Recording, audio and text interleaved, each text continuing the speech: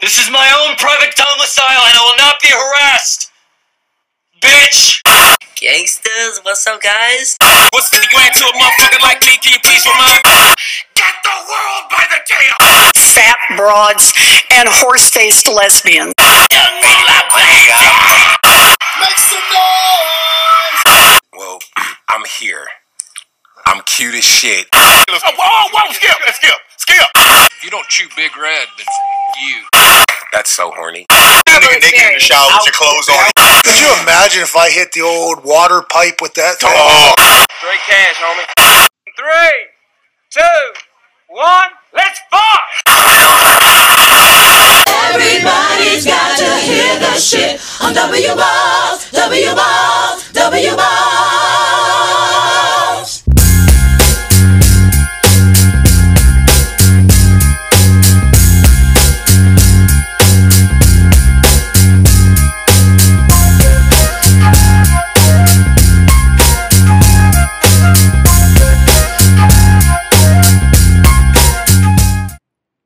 And hello, everybody. Hello. How are everybody? Can you dig it? I can. It is very, very fucking early. It is 4:26 a.m. on a Wednesday when I am recording this, and I am a little crunched for time this week, but that is okay. We are making do. It's been kind of wild, kind of hectic. It has been kind of crazy. There's been a lot of stuff going on in my life, which is both good and both bad, because this is the part of my year where I think everything is kind of coming to an apex. So there's just everything's going at 100 miles an hour every single day, every single hour, every single whatever, with a lot of different stuff, wrapping up the year, last quarter of the year, kind of pushing through everything else, not in like a sales douchey Q4 mindset, but just kind of, I got to get shit done, and that has really kind of pressed me for time, which is why I am now recording podcasts at 4:27 a.m. on a Wednesday morning. But it's all worth it because I think this podcast is really, really cool. So what's cool about this podcast is it's one that I've wanted to talk about for a while. I just really haven't gotten an opportunity to really frame it in a way that I think is really applicable to a lot of people. And the interesting thing is that I got an opportunity to kind of test the waters about this kind of podcast post subject when I did a presentation for my men's group earlier this week, and it went over very well because I think a lot of people are interested in the topic of salesmanship, and I wanted to kind of frame it not in a sales douchey type of way, like I said with the Q4 stuff, but I wanted to frame it in terms of a psychological effect that it has on people, because I think a lot of people have a misconception about the industry, about the mindset that goes into the industry, and I thought it would be really cool to talk about. And when I framed it in and I kind of, threw in some nuances and stuff that I thought about that I thought were important to highlight, and it ended up, I think, working out pretty well in my estimation. So I think it's going to be a really interesting thing to kind of get into and talk about it. The guys in my group loved it. Shout out to the guys in the Affluent Standard. And they all thought it was of a lot of value. They all kind of thought that, I wasn't, blatantly absurd or, insane or whatever when I was talking about it, which is a good thing. It's always a good thing when that happens. And I think without further ado, I want to just kind of bring it to you and see what the broader masses are thinking about all of my stuff. So without further ado, and with that being said, here we go at now 4:29 a.m. on a Wednesday. There's a lot of talk in our current culture about people being, quote, fake. That people never show you who they really are. That they only put up a front in a simplistic tactic of getting what they want. And to this point, there's a lot of merit to this. There are certainly many different types of people who deceive and manipulate to get whatever it is that they want. However, there's also more nuance to it. It's not that simple. In a lot of ways, we all do this. We are hardly ever transparent with somebody. It takes many years of knowledge gathering and self-awareness to reach a comfort level with someone where we can create that type of a bond. It is the people that understand this the best that can transcend that level of deception and manipulation. And one of the best examples of this very phenomenon can give us a great look inside into how both prevalent and powerful it really is.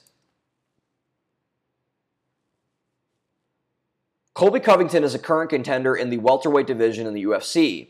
Growing up a phenomenal but troubled wrestler in a small town in Oregon, Covington started out at a junior college in Iowa due to poor academic performance. His roommate at that university was John Jones, who many have called the greatest mixed martial artist in history. After transferring to Iowa, getting kicked out for drunk driving, and then transferring again, he became an All-American in Oregon State and later won a gold medal at the 2013 Fila No-Gi Grappling Championship. After these victories, Covington was recruited by American Top Team head coach Dan Lambert to come to the world-renowned gym in Florida to improve their wrestling talent. A year afterwards, Colby Covington signed a contract with the UFC and began to work his way up the rankings. He proved to everyone that he belonged in the promotion, racking up a perfect 8-0 record in his first 8 fights, and 12 fights out of his first 13 were wins. Now, normally when this happens, the UFC begins to salivate at the potential of a young fighter and do everything they can to elevate and make money off of them. But strangely, this was not the case for Covington. The reasoning was his style of fighting. Even though there are plenty of fans in grappling and the wrestling in the world, it's far from the sexiest way to win a fight. As the old saying goes, people love a knockout. And Colby Covington hardly knocked anybody out. He dominated nearly everyone he fought by squeezing the life out of them, but he lacked a certain pizzazz that UFC President Dana White is notorious for desiring in superstar athletes. Covington barely talked, went about his work, and won fights. Eventually, White had enough with Covington's non-antics and informed American Top Team that they planned to cut him after his last fight of his contract in Sao Paulo, Brazil, where he was scheduled to face native Brazilian UFC legend and top-ranked welterweight Damian Maia. The only way Covington could save himself was if he did something spectacular. On that now infamous night in Sao Paulo, Covington did what he always did, mauled his opponent. After beating the shit out of Maia for 3 rounds in front of his home crowd and leaving him, quote, in a pool of his own blood, the Brazilian fans booed him loudly as commentator and also UFC legend Daniel Cormier, who has a great relationship with Covington, came to interview him. When DC asked him about his performance, Covington finally did what Dana White had always wanted him to do: entertain. Quote, "Brazil, you're a dump. All you filthy animals suck." End quote. As Covington continued to unload, the arena exploded. As Covington and his team left for the locker room, the fans threw things at them and screamed death threats. And afterwards, security was called in to escort them immediately out of Brazil. The death threats, it turned out, were more real than they initially thought. After that fateful night, a switch was flipped inside of Covington's head. Dubbing himself the new supervillain of the UFC, Covington's public perception totally flipped. He came out as an outspoken supporter of the Republican Party and Donald Trump, hosting his 2 sons and Candace Owens ringside at his fights. He began to talk shit to anyone and everyone who crossed him, going so far as to make fun of accidents, injuries, and their families. He started wearing fancy and flashy jewelry and suits. He began hanging out with Instagram models and porn stars. He eventually picked fights with so many people at his gym, including Dustin Poirier and Robbie Lawler, that he made his own gym to keep up with his own level of branding. However, the most interesting part about Colby Covington, the part that almost no one talks about, is this. He's not actually this person. Cameron Haynes, the greatest bow hunter and one of the greatest endurance athletes in the world, is friends with Covington and has worked out with him regularly. According to Haynes, Joe Rogan, Daniel Cormier, and several other insiders, Colby Covington is far from who he projects himself to be. It's all for show. It's an act. It's not real. So, if it's not real, if it is all an act, then why do it? The reason why Colby Covington does it is because he knows the art of salesmanship. He knows the very baseline definition of sales: getting someone to do something or give something to you that you want. If Colby Covington is nothing else, he's an excellent salesman. His pitch is all about presentation. And that presentation, that pitch, has gotten him everything. Because of it, he's become one of the most entertaining fighters in the UFC roster, has seen his celebrity skyrocket, racked up tons of cash, and has some of the most beautiful women in the world at his fingertips. Now, of course, this is obviously an exaggeration. Not everyone could be or should be desiring to be like Colby Covington. We'd all probably have a lot more fistfights and STDs if that were the case. However, to say that we are not to some degree like Colby Covington is a flat-out lie. To live in denial of the fact that we don't engage in some partial element of salesmanship that makes up Colby Covington's rise is ignorance at its finest. Chris Voss, the author of Never Split the Difference, has a saying that claims, quote, "everything is a negotiation." And he's partially right. What I would amend Voss's saying to be is that, quote, "everything is a sale," Instead of the whole world being a stage, as another saying asserts, the whole world is actually a sale. In every facet of life, no matter where you look, every person is selling something. It's as ubiquitous to life as breathing when you choose to look at it as such. And some of you may be reading this might be in disagreement. You might claim that, since most people are not salesmen for a living, that this is a very broad generalization. What I would say to this person is to have an open mind. Look at it through the lens that I will soon explain, and you will begin to see the light. As a preview, let's expand on the Covington methodology to make it more personal to whomever might be reading this post. We all want to present something to the world. And why? Well, because we want people to perceive us one way or another. So how would we like to be perceived? That is the question that we all must ask ourselves internally. It is the essential element as to how we interact with people. Why do you do the things that you do? Why do you wear those clothes, talk with that tone of voice, interact with that group of people? In short, what are you attempting to gain out of the way you present yourself to others and to the world? That is the key question of all people and of all sellers. That is, all of us. What do you want? Attention, a relationship, money? Think through your interactions with people and analyze yourself. Be honest and forthright about how you really go about your interactions in the world. And more importantly, be honest and forthright with yourself that how you present yourself might not actually be real. You might not be as attractive, as confident, or whatever as your presentation might otherwise argue. But this is how most successful people in all fields get to the top of all industries. The whole world, when you really break it down, is made up of people selling something. To put it how the late, great Steve Jobs did, it's a reality distortion field. It's a house of mirrors, a mirage in the distance, an optical illusion. The best sellers not only get people to see what they want them to see, but act how they want them to act. Those who are great sellers, get further down this path towards getting what they want faster and in more abundance. Those who are unable to grasp the reality of salesmanship in all areas of the world are usually left behind.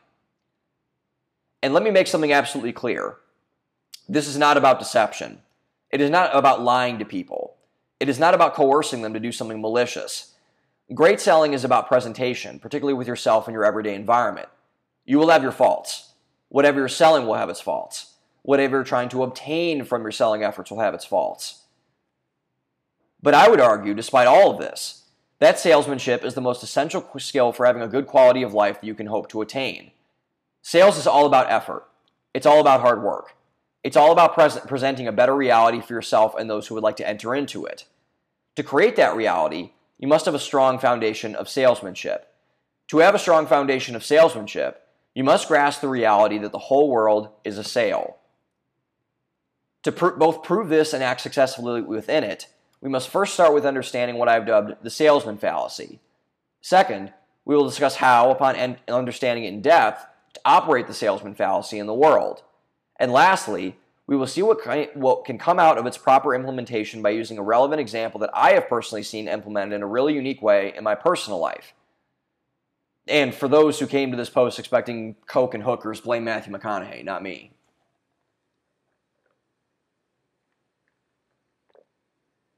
Even though Matthew McConaughey probably does not do the whole coke and hookers thing in real life, it's, I don't know. I like to think it's, I don't know. We'll see. We'll see. I don't know. I don't think he does, but we'll see. I wonder if he does, actually. That'd be interesting.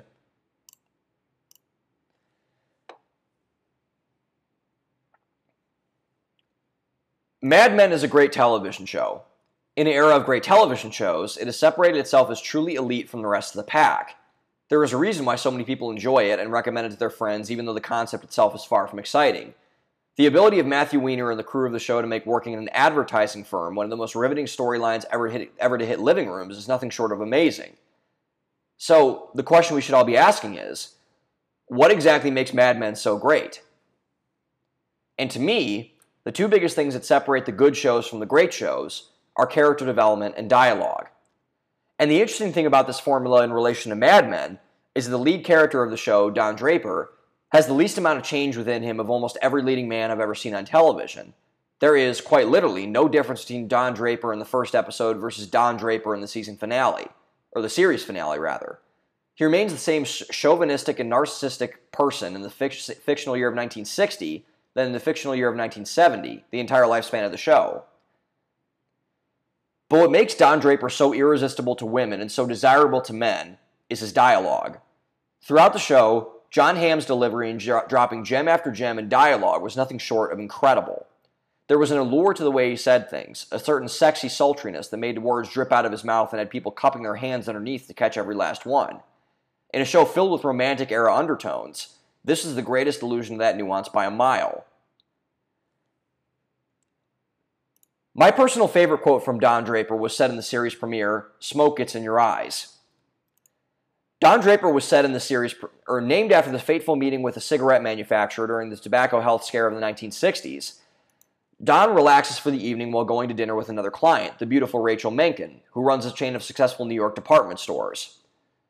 After initially getting off to a rough start due to Menken's tough nature and Draper's sexiest demeanor, the two begin to bond over the nuances of allure, business, and power. The conversation eventually turns to the subject of happiness, a theme that Don eventually settles on his pitch to the cigarette company. Draper, obvious to the viewer that he's merely using Menken to develop his campaign, asks her whether or not she is happy being a woman running a large business instead of having a family and raising children. She replies that business is what gives her excitement in her life, and that she has never been in love, theoretically giving her no purpose to give up that excitement. Upon her stepping on that verbal landmine, Draper pounces, quote, "The reason you haven't felt it is because it doesn't exist. What you call love was invented by guys like me to sell nylons. You're born alone and you die alone, and this world just drops a bunch of rules on top of you to make you forget those facts. But I never forget. I'm living like there's no tomorrow because there isn't one." End quote. That quote, the greatest quote in a show filled with great quotes, explains everything you need to know about the most important industry in the world: sales. Sales, and everything around sales, including advertising and marketing, Draper's business, is not, contrary to popular belief, about, quote, selling anything. In fact, selling is the opposite of what great sellers, like Draper, do. Instead, the universe of sales revolves around one singular concept: presenting an alternative reality. Enter the salesman fallacy. Throughout history, there have been two ways of making people do what you want. The first way is through the use of force. Forcing people to do things you want is a remarkably effective way to get people to do things they otherwise wouldn't do, even though it's a malicious way of doing so. The downside to using force, obviously, is that, most of the time, people will hate you and resent you for violating their sovereignty and making them weak at the behest of your strength. This timeline stretches all the way back from when the Jews were enslaved by the Egyptians to our current environment of petulant young workers refusing to go to the office a couple times a week to work their jobs. You can get people to do the things you want them to do by force, certainly. But in that scenario, you will likely have hostages, not customers. The second way to get someone to do what you want is to present them a vision that is different from the one that they are currently perceiving. People, whether they like to admit it or not, are very quick to jump to conclusions or judgments on various things, ranging from different ideas and perspectives to the way that someone looks, and Colby Covington is a massive proof of this. When hit directly in the face with something new, the people that receive that hit are likely to feel pressured or forced, similar to what we saw in Tactic 1. The key, then, for this demographic is to hit people in the face without them knowing that you are doing so. And the way this is done is not by hitting them directly, but by hitting them adjacently. Instead of dictating to the person you are trying to influence, you give them the opportunity to dictate to you. By taking your hands off the wheel and letting your influencee's imagination run wild, you give them the autonomy that every human being desires in every domain of their lives. And it's amazing what happens when someone begins to grasp a hold of this idea, or an idea in general. In a sales scenario, whether you're selling life insurance or the new dress you bought for date night, you can sense this right away. Your customer, whomever that might be, begins to light up. They get excited. They sense that they have control, or at least sense that they have it. You can see the wheels begin to turn in their head. The treadmill that is their brain begins to ramp up to increasingly fast speeds. The reason why the method of presenting an alternative reality to your customer is so appealing is because of the simplicity.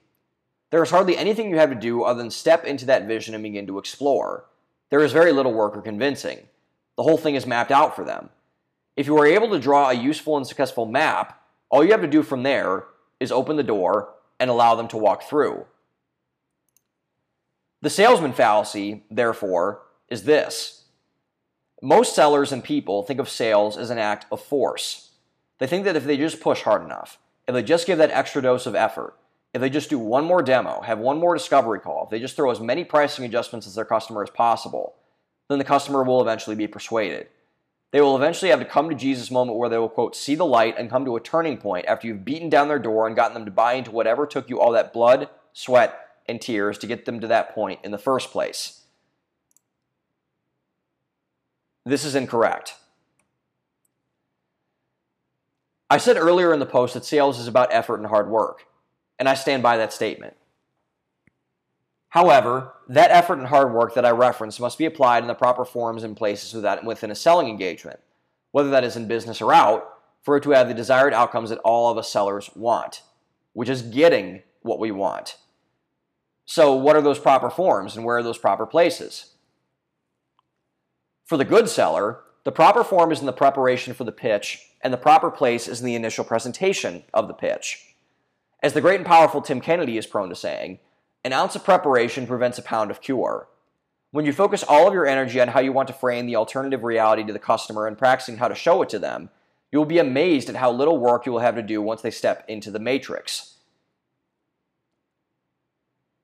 For the bad seller, the proper form is convincing throughout the sales cycle, and the proper place is after the pitch takes place. These people, the majority of sellers and those who try to sell, usually don't put that much effort into the initial layout and spend the remainder of the duration of the sales cycle playing catch-up. They most likely believe that they have more persuasion power than they actually do, and spend the entire time with their customer attempting to reel them in through force and manipulation. As a person who has been sold to in various ways millions of the major and minor times, you already know internally which is the proper way to sell and which to be sold to. No one, including you, wants to feel forced into doing anything. You want to feel a sense of dominion about your decision and how to choose to go about making it. You're probably open to help, but you want to be the one that feels their hands gripping the wheel, particularly when the curve gets sharper and the road's bumpier. The proper understanding of the salesman fallacy is, in my estimation, the key between good sellers and shitty sellers. To further paint this picture, let's use a boxing analogy. Throughout the long and luxurious history in the sport of boxing, there have generally been two styles of fighters: boxers and brawlers. Boxers use footwork, head movement, and punch placement to score points and score occasional haymaking shots to win fights. Fighters like Floyd Mayweather, Muhammad Ali, and Tyson Fury are examples of this style. In movie terms, think Apollo Creed. Brawlers use brute force, forward pressure, and ungodly strength to invade their opponent's space, throw them off their game, and bludgeon them into submission. Fighters like George Foreman, Mike Tyson, and Deontay Wilder are examples of this style. In movie terms, think Clubber Lang. Even though all 6 fighters, and the 2 fictional ones, were dominant champions and excellent athletes, it is the boxers that can rely on their style, more for longevity and success, as proven by the track record of all fighters named and the styles themselves. Technique, once properly taught, sticks with you for a long time.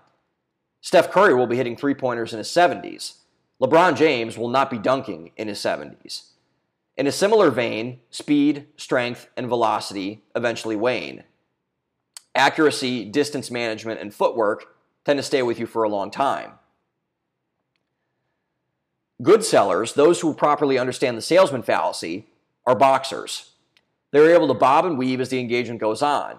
The work they do is mostly in the preparation. They can make adjustments on the fly.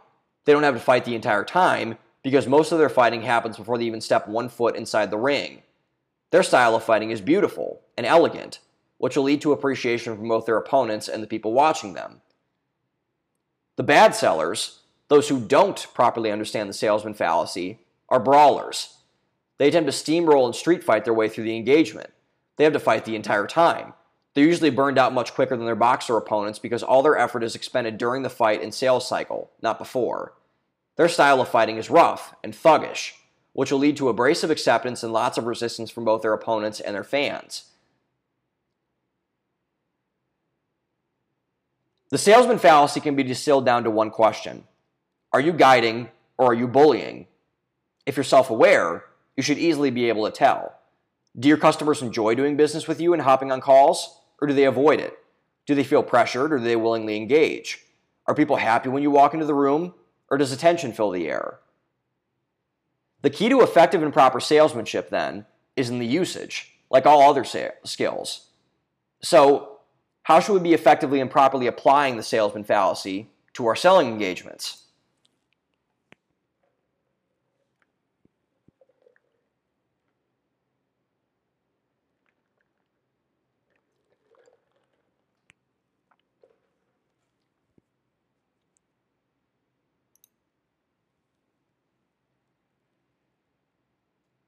The salesman fallacy might seem like a new concept. I did indeed make it up just for this podcast, as it turns out. But its effects are everywhere, just as sales is everywhere. Framing our world in this new context, we should be able to see more and more concrete examples of it in our daily lives as we move forward attempting to become more active sellers and sellees.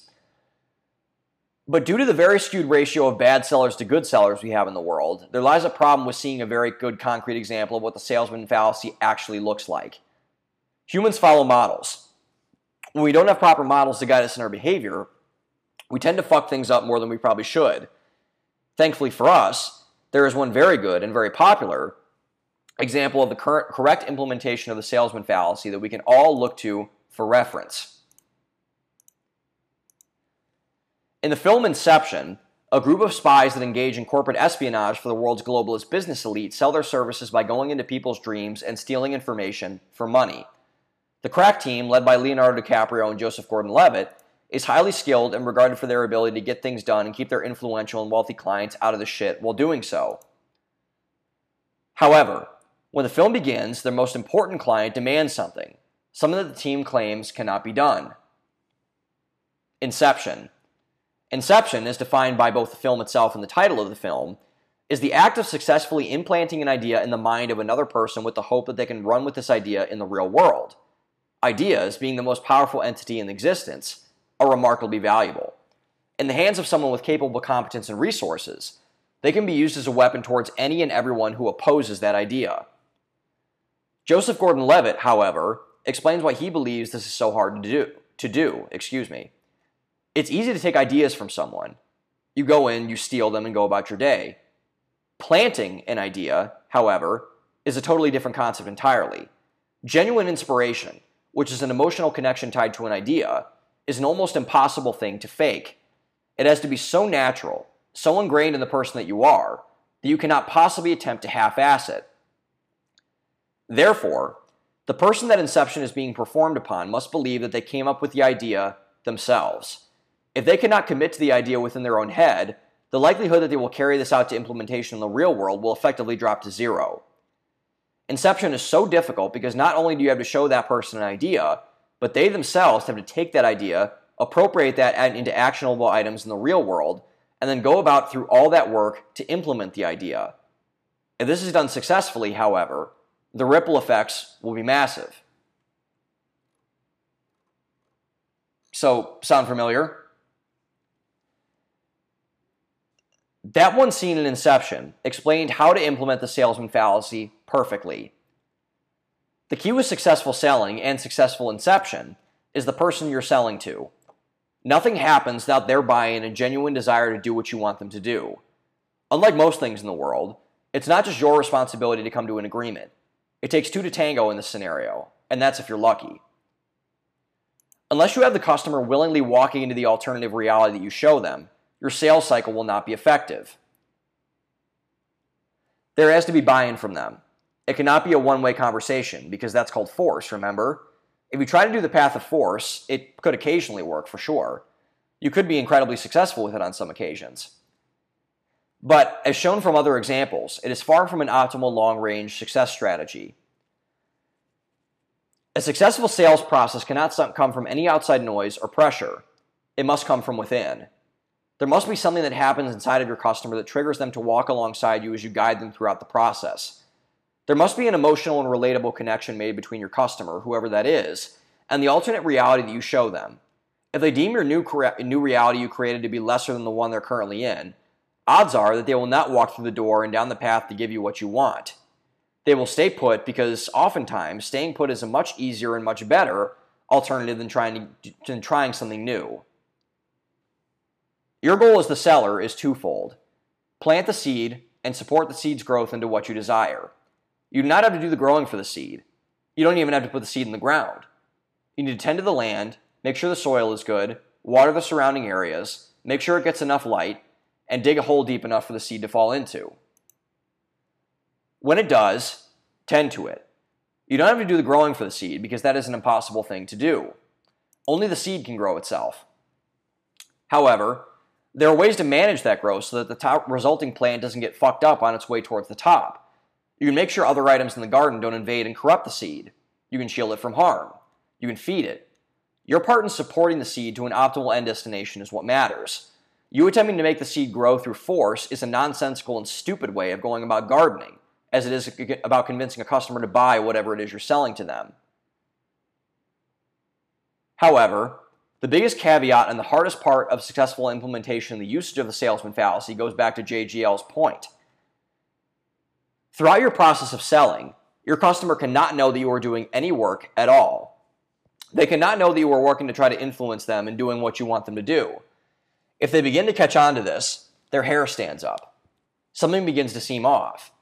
They know that they're not coming to this conclusion organically, so they activate their sixth sense in an attempt to snuff it out. Instead, they must have the opportunity to take initiative and run with the idea themselves. The success of this hinges on two important attributes that any good seller has: patience and trust. The seller must present the issue, but also allow his customer to fully grasp the idea that you want them to take a hold of at the pace where they will not be alienated. Additionally, the seller cannot be a control freak and dominate the selling process by either sending 100 follow-up emails or 100 unsolicited dick pics. Instead, he must be patient. He must wait. The customer, if the seed has been planted right, will eventually come to you and ask for help in assisting with its growth. And there is a reasoning behind this. There is a method to the madness. You should always try to control things and own them and put yourself in the driver's seat. You shouldn't try to do this so maliciously, but to say that you should just let things happen when you can control them and get better outcomes by influencing them personally is a ludicrous statement. The one thing that sellers drastically underestimate in the selling process is the one thing that could prove to be the greatest catalyst in getting the sellee to buy into whatever you're saying and confide in what you fully with their trust. Their ego. The ego of your customer must be fed as you go throughout the selling process, because that is what you must nurture as you put on the guide hat and take them through the process of a successfully completed sales cycle. This is also where things begin to get dicey, and people begin a little bit too subprime mortgagey for a lot of people's liking. But here's why stroking people's ego and that of your customer, no matter who they are, matters.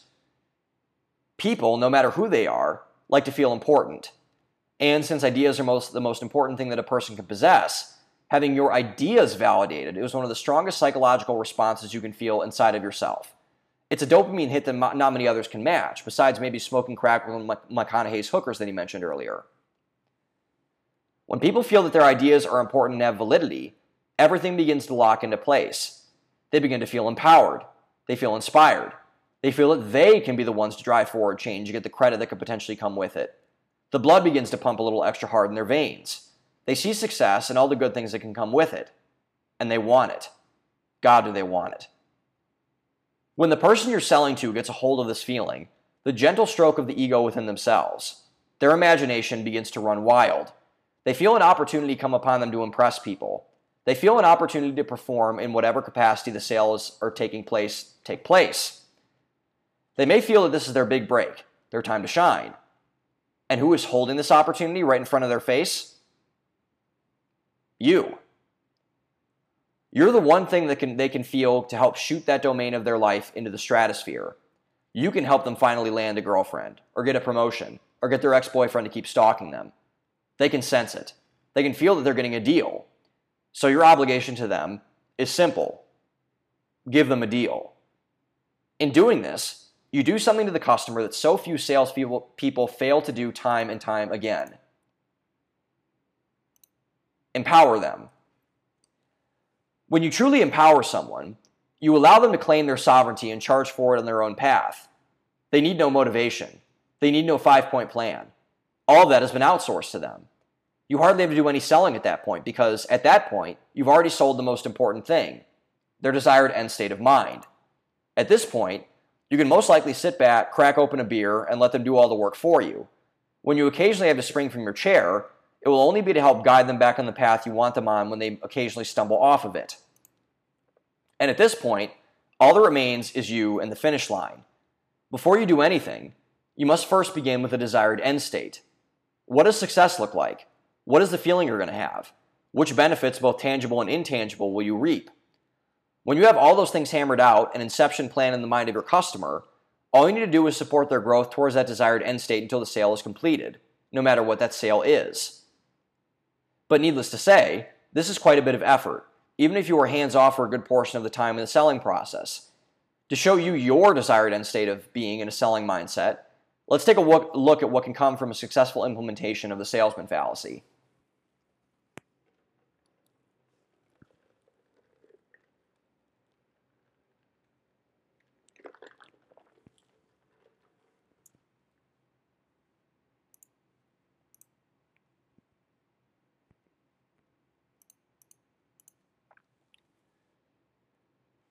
Proper understanding of the salesman fallacy, as you can hopefully see by this point, is a remarkably powerful weapon that you can use throughout many domains in your life. In knowing the psychology behind everyday selling, you have the advantage that most people don't, and what truly drives people to do the things that they do. And to complement this ability, you also know when you are being sold to, so that you can be more informed and more insightfully engaged as to what can make the selling process better for you. Since the whole world is a sale, knowing how you can both sell and be sold to is of the utmost importance. But this may seem tedious to some people. Why is it worth reframing your entire worldview to accommodate a new one, when the most people have never been remotely immersed into themselves? This is a very fair and important question to ask. The last thing you want to do is waste your time, particularly on something that would seem so foreign and out of place to most who take an outsider's perspective on the issue. But to sell, badum-ching, you on this, there is one major fact that you must know when attempting to take on this cognitive reframing. Much like your customers, you can open an alternate reality on what could be. In selling a different vision to other people, you begin to sell a different vision to yourself as well. When you are able to effectively recognize the salesman fallacy, know how to discern the difference between proper next steps and move forward accordingly, you give yourself the tremendous opportunity of shaping your reality into whatever reality you wish it to be. This is an amazing power, one that so few think is accessible because so few people know that it exists. However, this is, as proven by successful sellers, a misguided assumption. You'll come to learn that the best people in their respective fields all have one thing in common. Nothing in the world is ever fixed. Nothing is ever set in stone. You can change your reality in most ways with simple changes in behavior and mindset. If they saw something they didn't like that served them or the people that they cared about, these successful people decided to flip the switch in their brains in the salesman fallacy and put forth the proper diligence and effort to change it. All the best people at what they did throughout history, whose voices will continue to echo across the times forever, knew this and used it to their great advantage. Martin Luther King used the salesman fallacy to present Americans with what a reality without institutionalized racism would look like inside of America. The I Have a Dream speech is perhaps the greatest example of the salesman fallacy in existence. His vision, his sales ability, was so powerful that it changed the course of America forever. On a smaller scale, people like Jordan Peterson help people from all walks of life do this by forcing the people that listen to them to examine their lives and a better reality should they not be living up to their own expectations. In doing this, positive change can be felt for all who listen. On the flip side, Adolf Hitler and Joseph Stalin were great salesmen who positioned an alternate reality of hellish proportions compared to what existed in their current time period. They painted a much darker version of the chaos that surrounded their countries and gave their citizens the hope that they so desperately craved by insidiously warping their hope around the singular definition of what they wanted the world to look like. They used the salesman fallacy to prey on people and to remove them from their innocence in order to corrupt them into doing what they wanted. As predatory sales professionals tend to do, they abused and manipulated their influence over people to reach a destination that only they wanted to reach. The effects of a complete and totalistic understanding of the salesman fallacy cannot be overstated. The people who are at their best have, quite literally, an opportunity to change the world. You, on most likely a smaller scale, have an opportunity to change many things about your life through the art of mastering salesmanship. I've seen this happen to numerous people that I've met through various circles, people who I personally thought were hopeless but ended up seeing the light. And perhaps the greatest example of this that I've seen comes from a recent introduction to my life in form of an online community of men, and no, it's not QAnon. The Standard is a company created by podcaster Hafiz Bayoku and fashion designer Joseph Hines that creates suits and communities of men to aspire to achieve greater things in their lives. Seeing the current crisis of masculinity currently underway in America, the two men joined forces with another in an attempt to combat the decline of American masculinity by creating a Justice League-type branding strategy around men from across the world coming together to aspire toward a better version of themselves for the future. The Standard, on its face, is a suit and community company. That's what its branding is. That's what all the social media feeds and YouTube videos are catered towards. That's what people who sign up to be a part of the Standard do.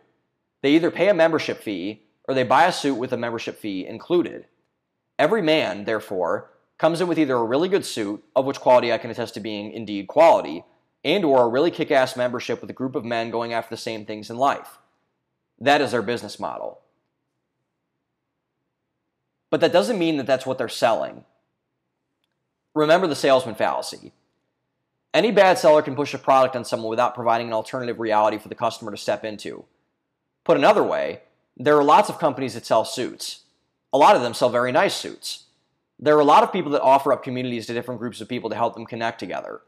A lot of them do this very well, just like QAnon did with the party they threw at the Capitol building earlier last year. Think how good sellers think. What are the benefits of the communities and the suits? What are they really trying to communicate to their potential customer base about the actual product? When you look at the things through the lens of value instead of raw products and services, you begin to see things much differently than before. You get to see the path that the seller is taking you down versus the one that they force you down at theoretical gunpoint. So, when you think of it through this lens, what is the Standard actually selling? What are they really trying to communicate to their potential customer base about their actual product? When describing this business model to my mom, she put it in better words than I'd ever heard it described. The thing that the Standard is selling is this: a country club. What the Standard is actually selling, is access, opulence, decadence, every word used in a Jay-Z song to describe the good life, basically. What they're selling is access to everything that men would ever want out of their lives. Women, money, wealth, status, whatever. The owners of the Standard simply use the things that they sell, as all good sellers do, to sell an alternative reality, a destination to something else, which is the intangible benefit that no one can sell. This is what the Standard sells, and it sells brilliantly. The thing is that, with all of this, whether it's the Standard or anything else, the things that people sell have almost no correlation to the benefits that they provide. In the example of the Standard, it's suits and communities. Are owning nice suits and being part of a good community beneficial to live what they're actually selling, the good life? They certainly can be. But do they have to be? They certainly don't. This is the path of many things that people sell, and the actual reality of the sellers themselves should they choose to look at themselves with honest eyes. However, them fused together along with the correct understanding of the salesman fallacy creates something else entirely. Something else that all the great sellers in the history of the world have successfully created across all domains, across all of time. Our beloved alternative reality. That beloved alternative reality, in the case of the Standard, a better life for men, one with limitless possibilities and potential if only they could reach them. And using the conduits to the good life, communities, and suits, all men who buy into the community have the opportunity to reach them. That is why the company is growing quickly popular, and why so many members and friends of mine are actualizing levels of improvement and success in their lives they never thought were possible before entry into the community. If things keep at this pace, this self-fueling fire will keep burning brighter and hotter, with more communities and more suits providing men the self-selling sale that the Standard hopes for. More opportunities for better lives for more and more men. It never stops moving, because good sellers know how to sell without placing their hands firmly on the wheel. Men want this because it gets them a better life, just as anyone who sells anything knows well that this is what they want. Instagram models sell fantasies via their social media profiles, bodies, and personalities. Cloud providers sell hope to all businesses hoping to flourish in the digital age. Recruiters sell the ability to provide to people who want to feed their families. The real selling, therefore, lies not within the tangible products, but in the intangible benefits of those products. So, if the whole world is a sale, that means the whole world has a whole lot of benefits. Those who understand good selling know this, and their lives reap the benefits of that knowledge as a result.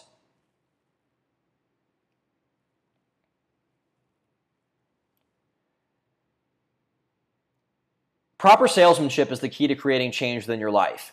Proper salesmanship, the creation of an alternative reality which will lead to your desired outcome, is framed by your mindset.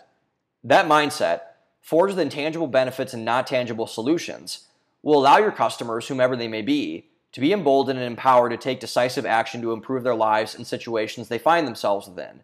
This, the proper understanding of the salesman fallacy in a value-driven environment, leads to enhanced prosperity, satisfaction, and success, both inside of the business and out, for all that takes its reins. Especially to all the nerds and virgins out there, greetings. Welcome to the good life.